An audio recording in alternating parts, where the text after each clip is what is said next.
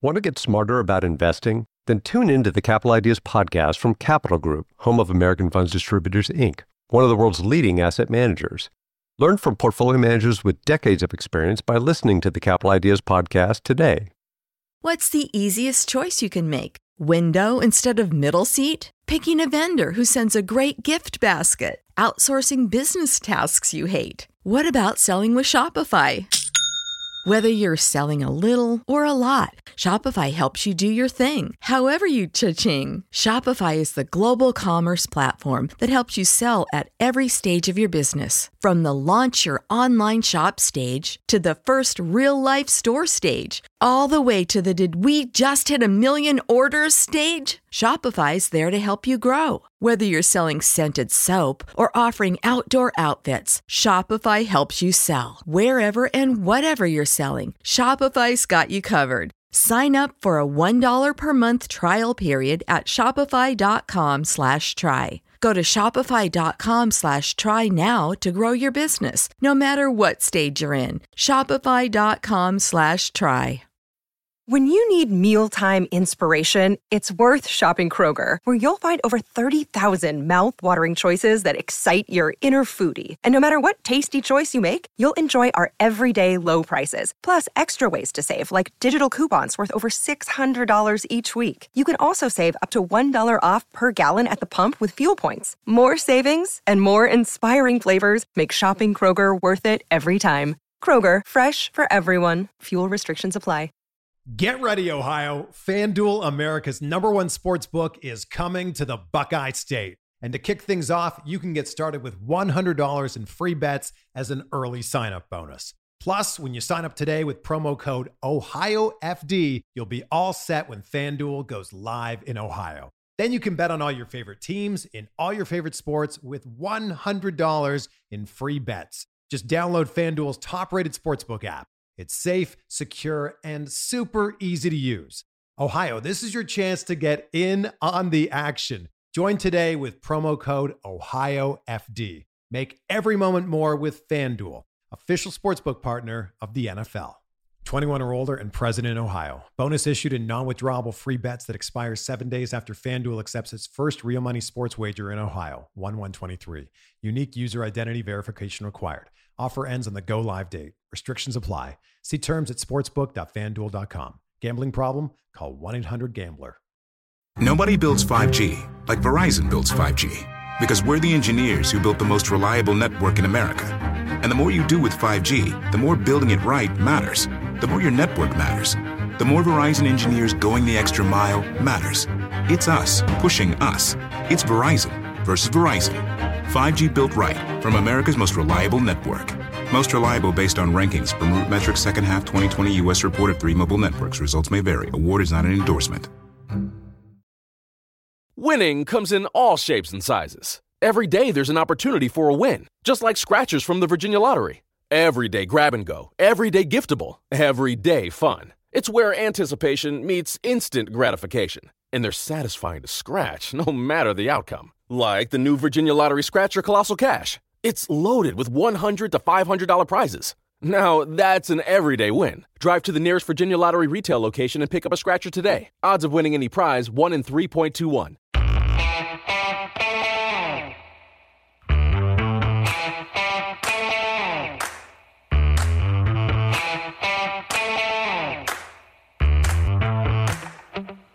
Hi, folks. Welcome to another episode of This is Ken McCusick.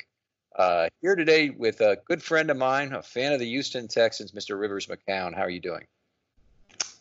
Doing as well as anybody can be. It's a tough few months we've been through here. Hope we don't lose this football season. Are you still optimistic? I'm wavering for sure. Loss of the preseason games doesn't really surprise me because the Ravens had already really underscored in the season ticket renewal package that the cost of the games was tiered and that the preseason games were costing less. And I knew that meant that they were planning to lose them probably, or they thought there was a high probability, and they would only be refunding us a smaller portion of the total season ticket price.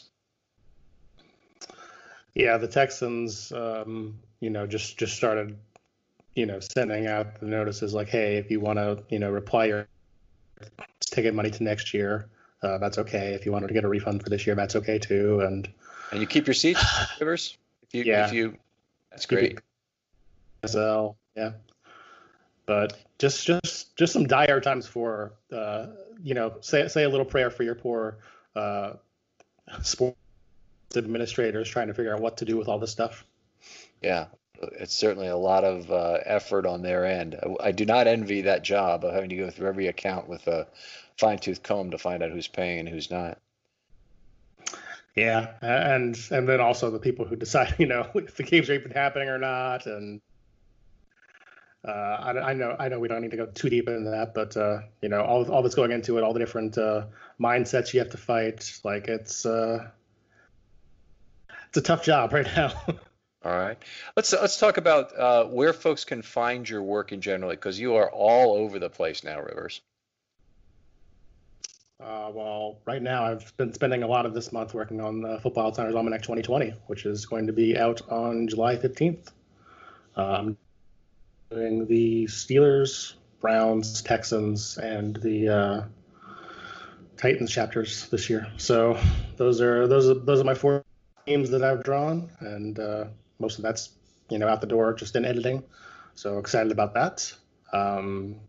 Also write for my own website, riversmccown.com.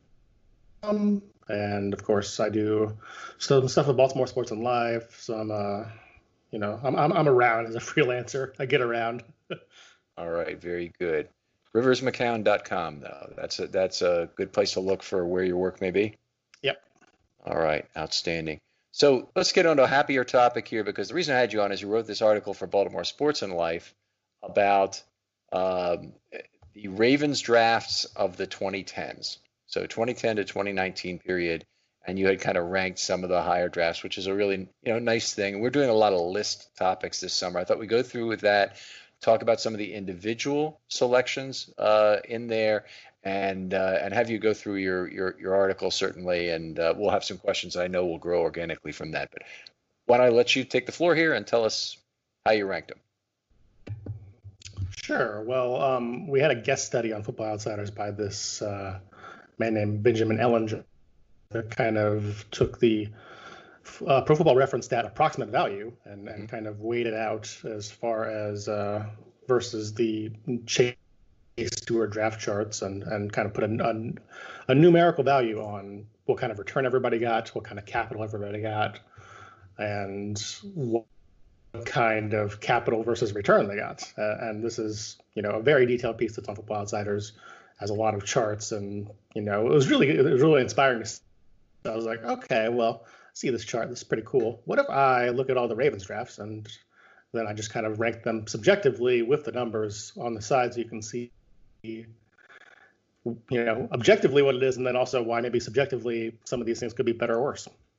Okay, so let's talk methodology here for a second then. So one of the issues with looking at numbers like AV and comparing it to a draft capital cost is that oftentimes the first point or two of AV, kind of like the first point of WAR, say in baseball, is not very useful. And so you have to kind of do a subtraction. Is some of the methodology include an adjustment for that sort of thing? I mean, some of my own methodology does, but the methodology of the stat itself, no, not really. And then also, I mean, AV also has a hard time dealing with injury, I feel like, because you can have I think one person I specifically mentioned in the article was Tavon Young, who has missed 2 of the last 3 seasons, 2 of the last 3 seasons. And it's one of those things where you can say, well, okay, he's been hurt, but he was also pretty good when he played, and he's got a lot of promise. They signed him to a contract extension. Like, obviously, they like him to some extent, but that's nothing that really shows up in pure AV. Okay. I'm going to stop you for just a second here, Rivers, because we're having a little problem with your sound cutting in and out. Is it possible, are you hardwired in, or is it possible your microphone is maybe not attached directly? No, I'm hardwired in. Okay. All right, we'll just keep going here. I'm not sure the nature of the problem, but maybe it'll become apparent as we go. So, start us. What's the best draft of the 2010s? I think we can probably guess, but take us through from the top. The best draft of the 2010s is obviously 2018. You're getting Lamar Jackson at 32 was kind of a franchise-changing pick I would say. You get Mark Andrews and Orlando Brown III, both really solid picks. Both guys who probably are looking at big money contracts when they become free agents. Bradley Bozeman, 215th overall. Obviously not like a star, but pretty solid lineman so far. Still has some room to grow probably. Then if you look, go ahead. I was going to say, I look at it in terms of like kinetic and potential energy, what they got out of that draft. They obviously got the value of return from Hayden Hurst. They got about half of the draft capital back on him. With Jackson, Brown, Andrews, and Bozeman, they have already current starters. So they already have high kinetic value. But they still have two guys from that draft. They have Averett and Elliott, who still might produce something.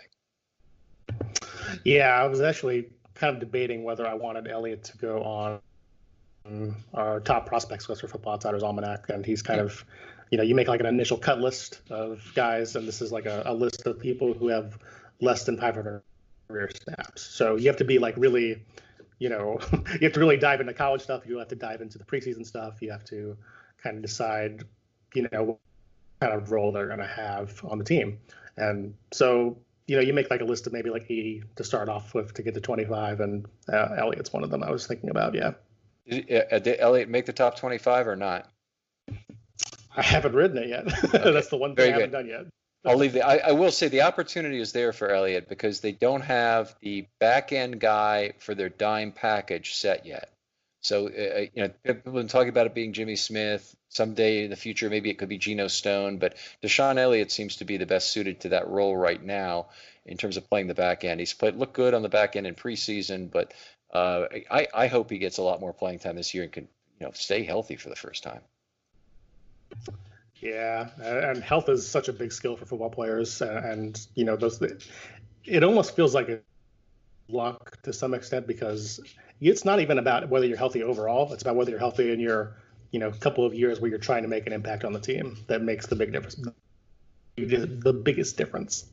Yeah, sure does. I mean, I wrote an article a few years ago where it's one of the ways you can kind of fail with a draft pick is if you can't figure out what they are by the end of their third year, because once they enter in their fourth year, they're playing for a contract, and you're not in a position to necessarily sign them and get that deal done. So Paul Kruger, for example, was a guy for the Ravens who had a big breakout year in year 4, and there have been plenty of others. He's not the only one, but he's a good example of a guy that they really didn't have any hope to re-sign because he hadn't shown up in the first 3 years and given that option to get an early extension done.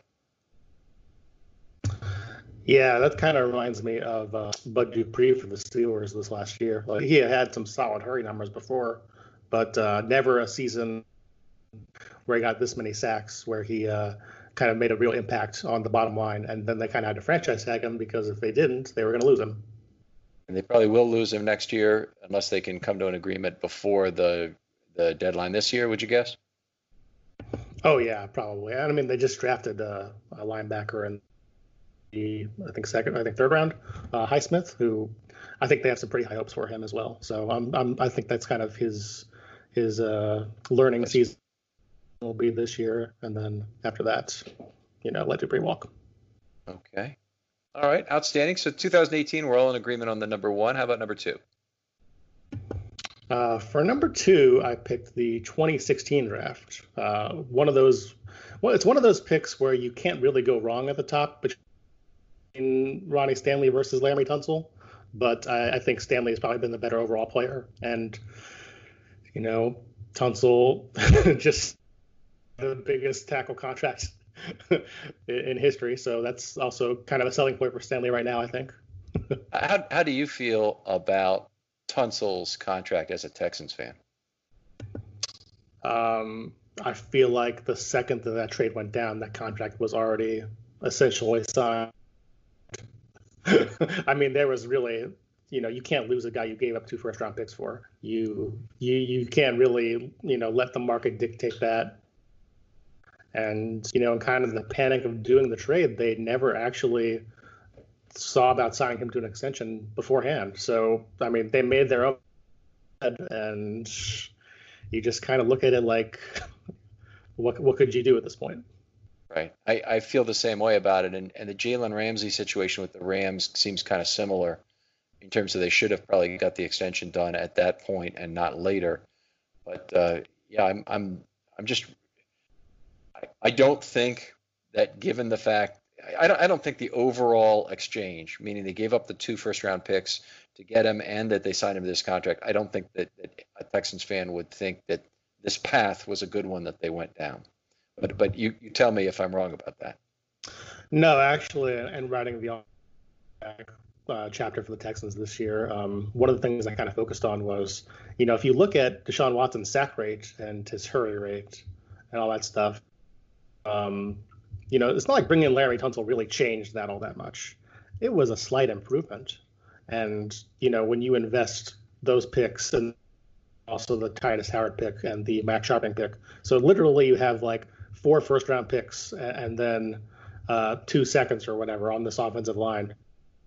You better improve by a lot, and it's just not the kind of transformation change I think that Bill O'Brien was hoping for, and definitely not the one that Texans fans are hoping for.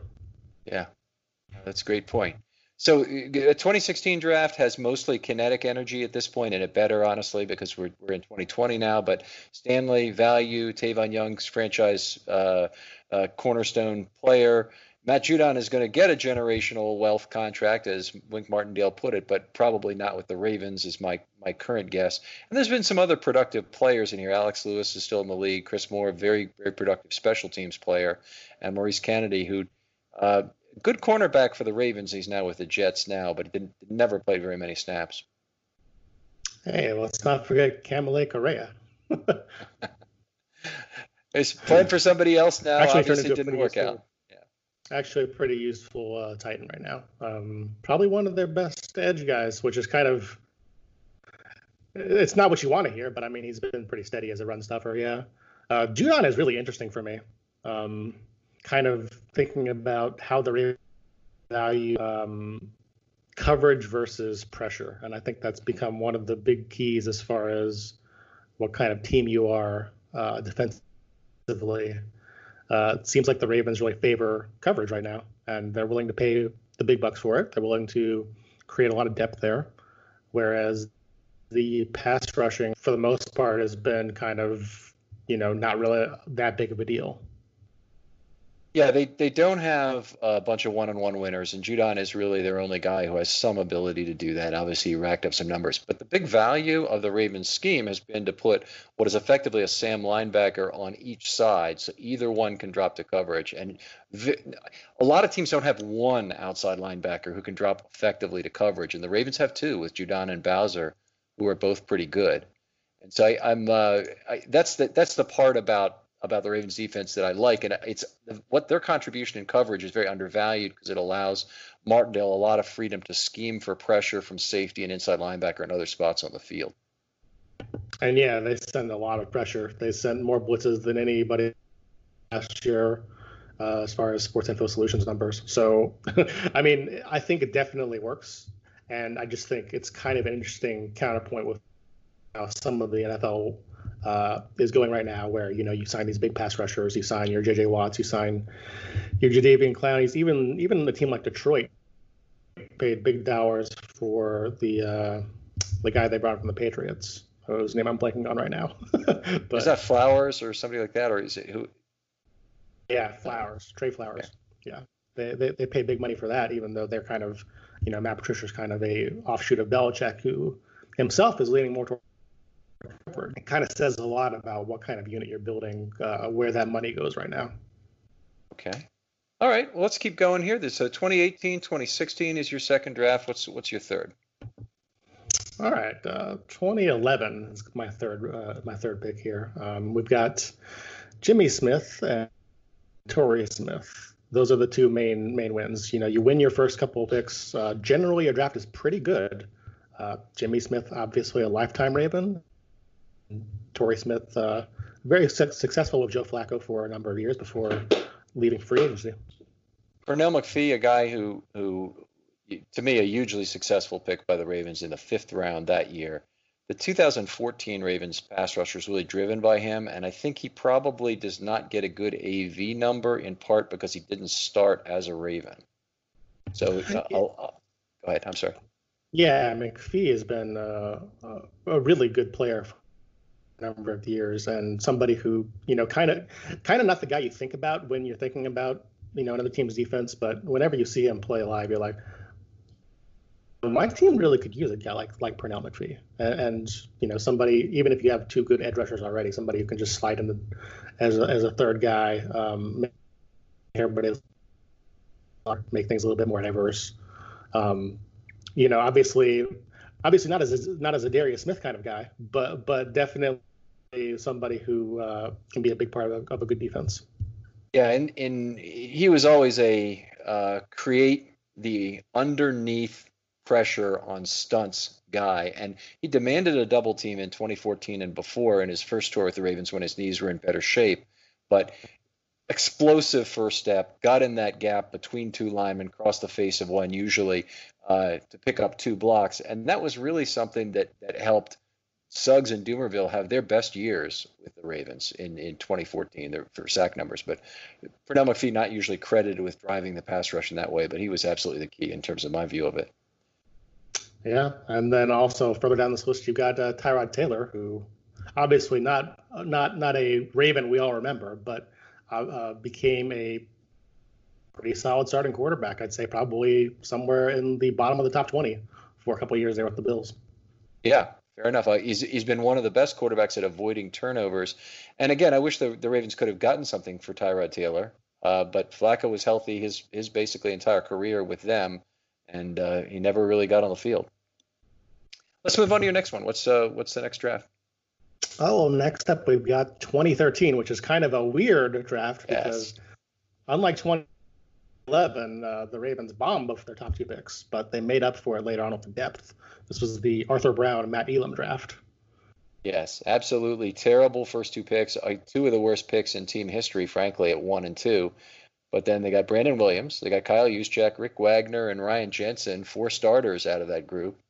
And 4 Pro Bowls later, Juszczyk is still a very valuable member of the 49ers, but probably still the best fullback in Ravens history. Yeah, and I think the way the 49ers run their offense, especially given how Kyle Shanahan likes to have that fullback so involved. I mean, he really it's weird to say this about a fullback, but he really makes them more multiple. He really kind of sets the tone for the way they want to play. Yeah, very much gives them that 6th blocker or the 7th blocker, depending on whether you consider him or Kittle number 6 and 7. But the Ravens still run that same offense effectively. They just do it with a 310-pound guy now instead of a 250 or 40-pound guy in Juszczyk.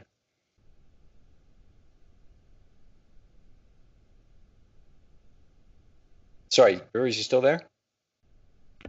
I also want to point out John Simon, who became kind of a set the edge guy for a couple of teams after he was with the Ravens. Had a good year with the Texans, had a good year with the Patriots, had a good year with the Colts, I think, for a little too. Obviously not a top edge guy, but definitely someone who's a reliable player. Yeah, still in the league, started 13 games for the Patriots last year. A lot of Ravens fans have bemoaned losing him, but like Correa, they didn't have room for either of these guys on the edge, and now that the Ravens are really looking for quality edge players, it's a shame that they don't have some of these good supporting guys anymore.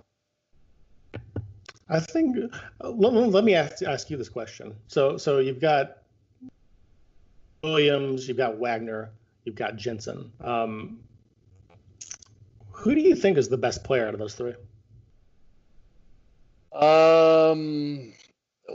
Of those three, okay. Well, Ryan Jensen signed a very big contract. I scored all his blocks for both players, for Wagner and Jensen. But his last season, Ryan Jensen really developed himself into a different type of player. So he was great in his last year in Baltimore. He wasn't as good in his first year in Tampa. His second year in Tampa, he kind of rebounded and was very good.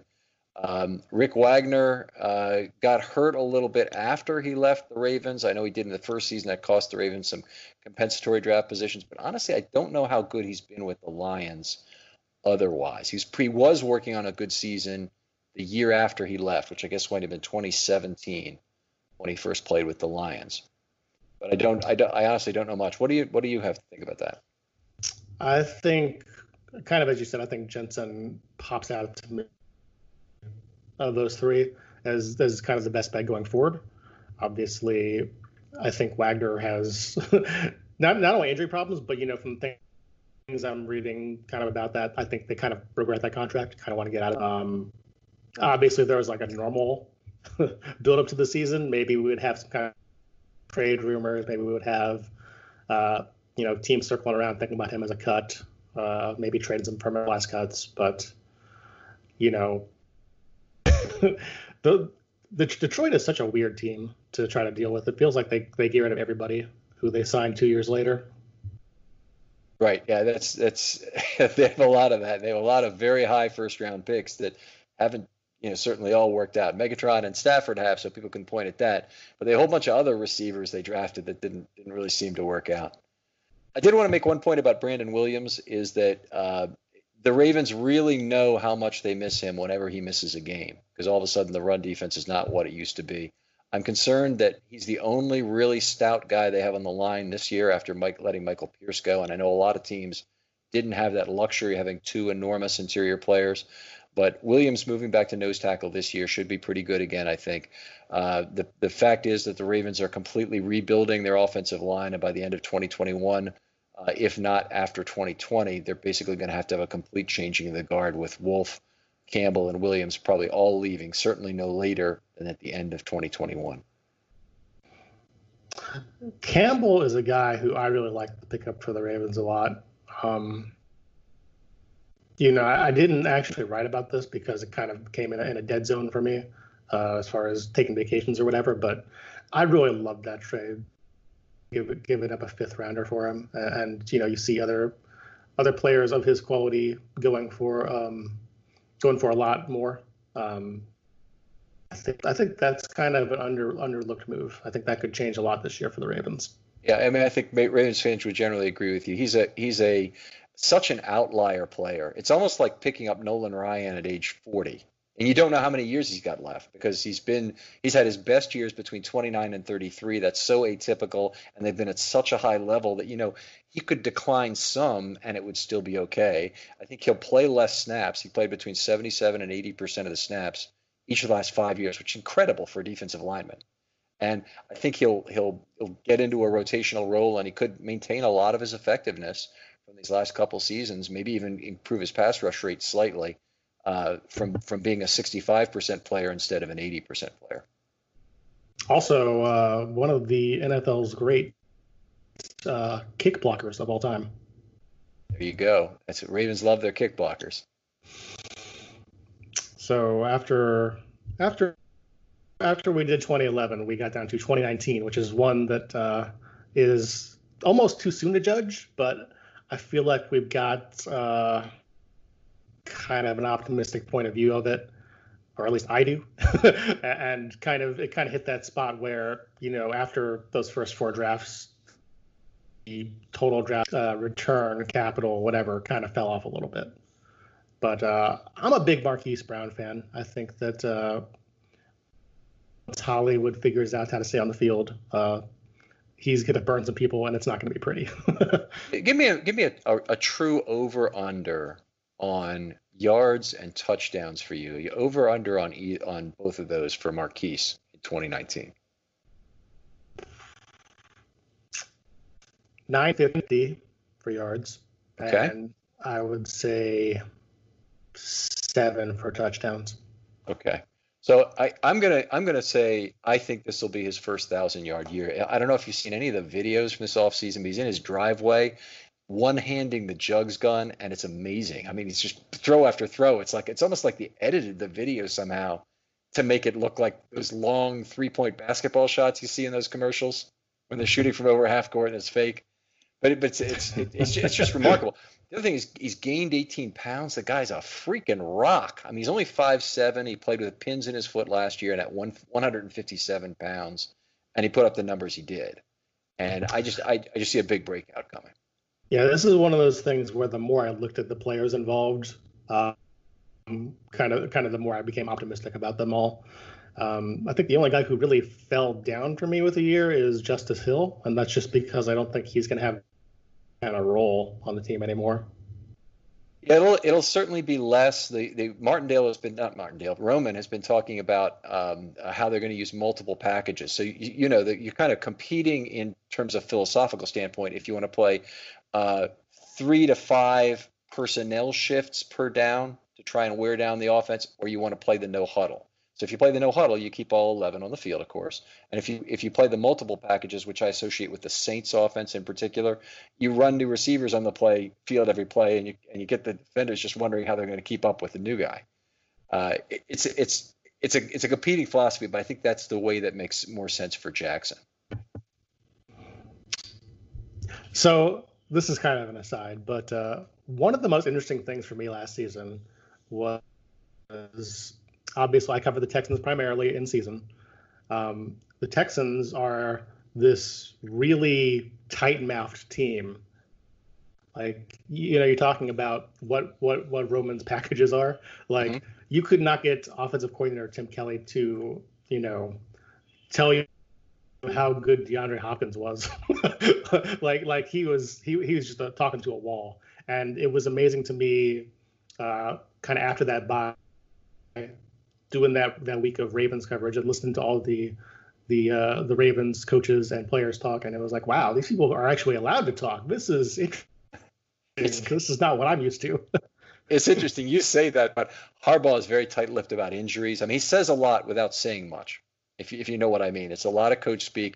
I kind of think of it as like you're talking to Gollum. You have to kind of sift through his words and try and find out what little crumbs of truth there are in there and how to react to that. So when he's alliterative, when he's really poetic about a player, there's usually something there. He called Chuck Clark brilliant, brief, and bold in terms of his signal calling. And, you know, that means he really expects him to continue to be the signal caller, but otherwise he doesn't give you very much at all.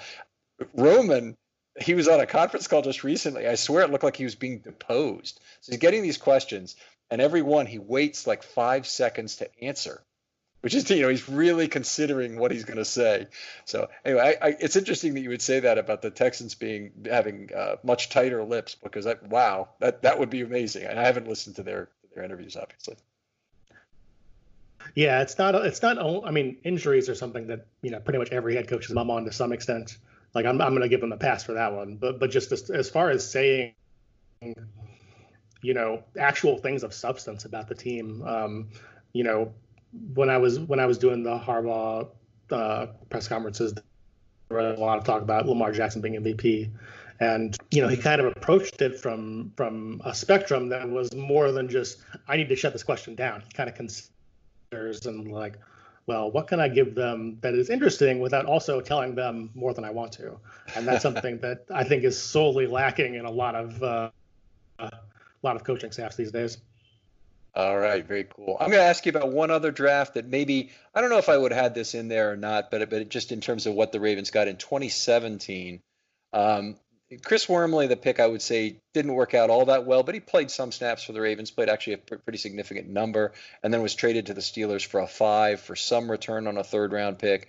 And Jermaine Illuminor, who was a 5th for the Ravens, got traded to the Patriots. Ravens fans would really love to have that guy around because he played pretty decently anyway at tackle in a brief stint there when Stanley was hurt. I think it was in 2018.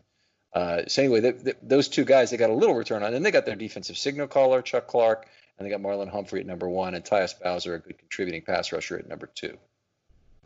Yeah, I saw that draft mainly at this point as the Humphrey draft. I know Clark can grow into a bigger role for sure. Bowser, AV definitely undersells how important he has been, even though, you know, he hasn't developed into kind of the stud edge guy I think people were hoping he'd get at 47. Sure. But right now, for sure, you know, looking at things from a broad, what has the last 4 years taught us sort of thing, I think that's definitely the Humphrey draft. Right. All right. Well, fair enough.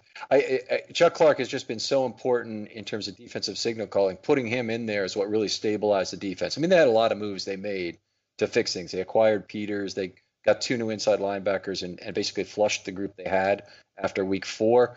But the move of Chuck Clark to signal caller really tightened up that defense in terms of getting everybody aligned, and particularly in terms of the Patriots game, that was his coming out night, I think, for his career. I'm sorry. Let's respond to that, and I want to ask you if you had a best pick for the decade. Well, best pick for the. Oh, I guess that's pretty obvious, isn't it? Who could it be? Yeah. Yeah, it's Lamar. But okay. How about the worst pick for the decade? I mean, ooh. Well, I mean, put it this way: do you come from hindsight, or do you come at it from foresight? I'll let you choose, and maybe I'll choose it differently. But there's a couple guys that are on this list that are pretty bad. I think I would go with Matt Elam. I can't disagree with that pick. Him being a 1 at number 32. They traded down to get the Kindle and Cody picks in 2010. Both of those were complete bombs. That draft, by the way, looking pretty bad right now in terms of what they got. They got Dennis Pitta, they got Arthur Jones, who contributed some, but that was really a pretty damn bad draft. Yeah. Anyway, that I think that pretty well covers it. The Brashad Perriman pick is one that certainly didn't work out for the Ravens, and he was utterly horrible in his last year as a Raven. But he's now, in the last 2 years, what I like to say is he's at 94 targets and a higher yards per target than any Raven wide receiver has ever had. The funny thing about Perriman is, like, you don't see the field for a long time, of course. So that biases you against him from the beginning. But then once he gets out, immediately you're like, oh, well, I can see why the Ravens picked this first round. It just took 3 years or whatever, and getting past all the injuries to actually show, hey, I mean, this guy can play. And kind of surprised that the deal he got with the Jets. I thought he might get more of a front-loaded contract, more of a commitment maybe. But I guess we'll see how that goes. I don't know the timing of that, and this is one of the things that really bothers me about getting into any long-term contracts right now is the COVID situation, because if the cap is greatly reduced, it doesn't matter what they do to smooth it. They might bring cap dollars back or borrow them for future years, but they're not going to create new cap dollars. I don't believe that's going to happen. So what will happen is that your cap dollars in the future are worth more than they are today. So you'd be foolish to enter a lot of long-term contracts you can't get out of. Specifically, I think that's one of the things the Texans will regret about the Tunsil deal, but it's also one that they'll make the Ravens regret it too, because they'll sign Stanley and will have to obviously come up with a competitive price for him, or somebody else will, and that's a frustration we're going to have to deal with, because it could well be that your dollar of cap this year is worth $1.10 or $1.15 next year. Yeah, that's one of the kind of great unknowns hanging over. I mean, it sounds trivial to bring it up in the grander scheme of COVID-19, but for the NFL specifically, that's one of the big things that's kind of just hanging over everything right now.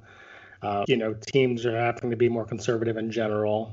I think that's really affected Jadeveon Clowney's market a lot, not only because of not being able to bring him in to look at his microfracture and see how that's going, but also just, do I want this guy on the books in 3 years when the cap is $120 million or something? Yeah, I completely agree. It's definitely a big problem. I think the cap's going to recover pretty quickly, but the problem is that those dollars are gone for good. Whatever revenue dollars are lost, and that could be in 2020, it could be both 2020 and 2021, and those cap dollars over whatever period you amortize it in are gone for good. So it might be 70 million, it might be 150 million of total cap dollars that are lost. And if you have a $200 million cap for the next 5 years, that's 15% of your total cap value you've lost over that period. And it could be that bad. And if so, a lot of the bigger contracts, teams are going to be trying to get out of them. So I think it's the darkest cloud over the league right now. And I'd like to get your opinion on this, Rivers. Do you think the players in the next CBA or whatever will be, the agreement that comes out of looking at the COVID cap situation, do you think they'll be willing to take a uniform set of cuts across the board, like say everybody makes 8% less salary, to try and as a negotiating point in the deal to push cap dollars into 2021? I can't really see a broad coalition voting for that, but I also didn't really see a broad coalition voting to confirm the CBA this year, which barely squeaked by. So, it's hard to say never, but I definitely would naturally lean towards that's probably not going to be something they offer.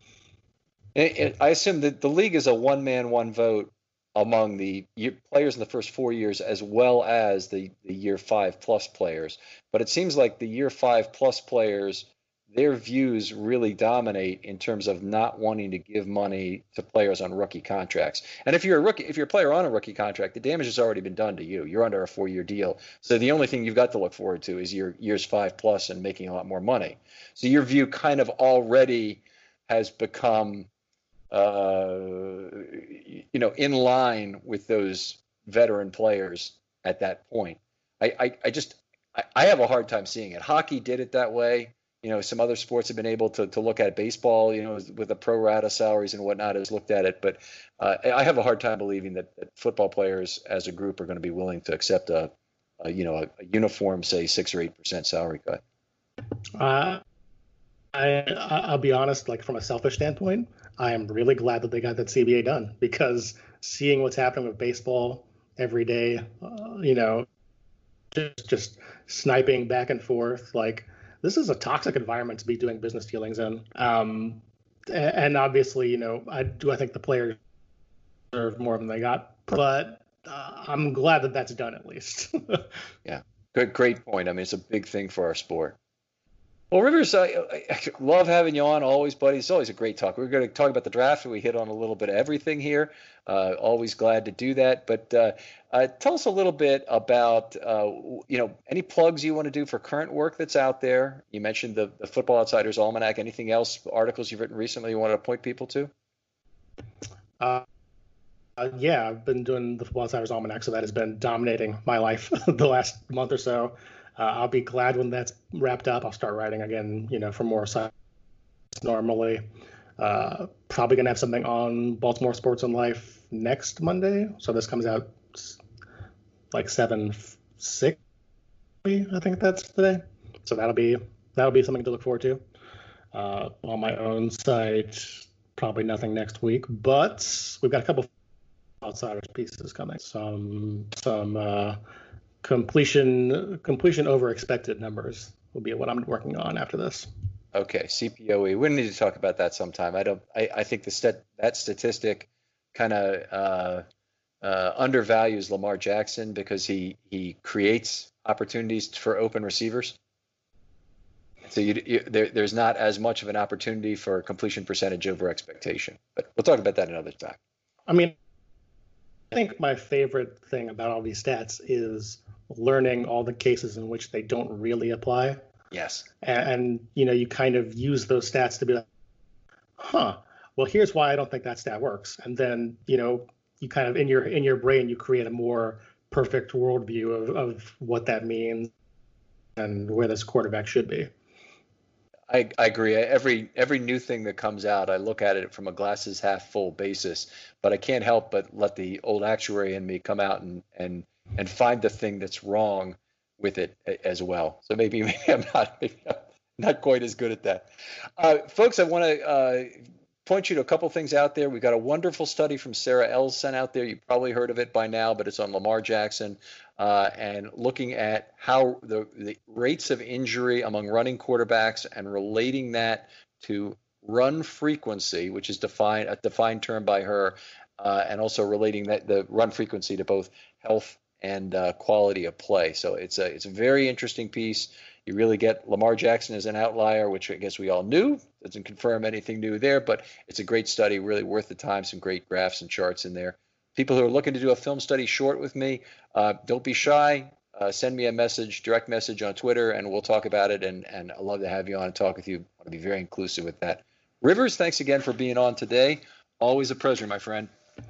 Absolutely. Thanks for the time. Take it easy, and we'll see you next time on Film Study.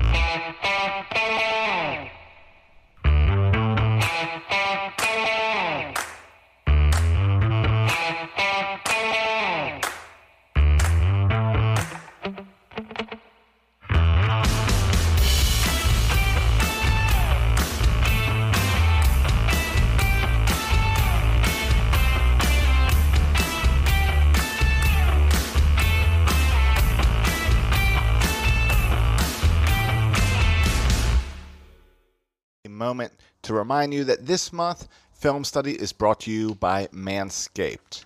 Support for this episode comes from Manscaped. Manscaped has the right tools to get the job done quickly, safely, and hygienically. Go ahead and check out Manscaped, manscaped.com. Use the code BIRDLAND for 20% off. It's summertime. You need Manscaped. It's the only men's brand dedicated to below-the-waist grooming. They have forever changed the grooming game with their Perfect Package 3.0. It's constantly a number one recommended gift for men. You should check it out. It's getting warm out. You can use it. Use the code BIRDLAND for 20% off at manscaped.com. Do yourself a favor and get the best tools for the job. And as their slogan always says, your balls will thank you. Birdland Sports. For fans, by fans. Find more great shows like this at birdlandsports.com.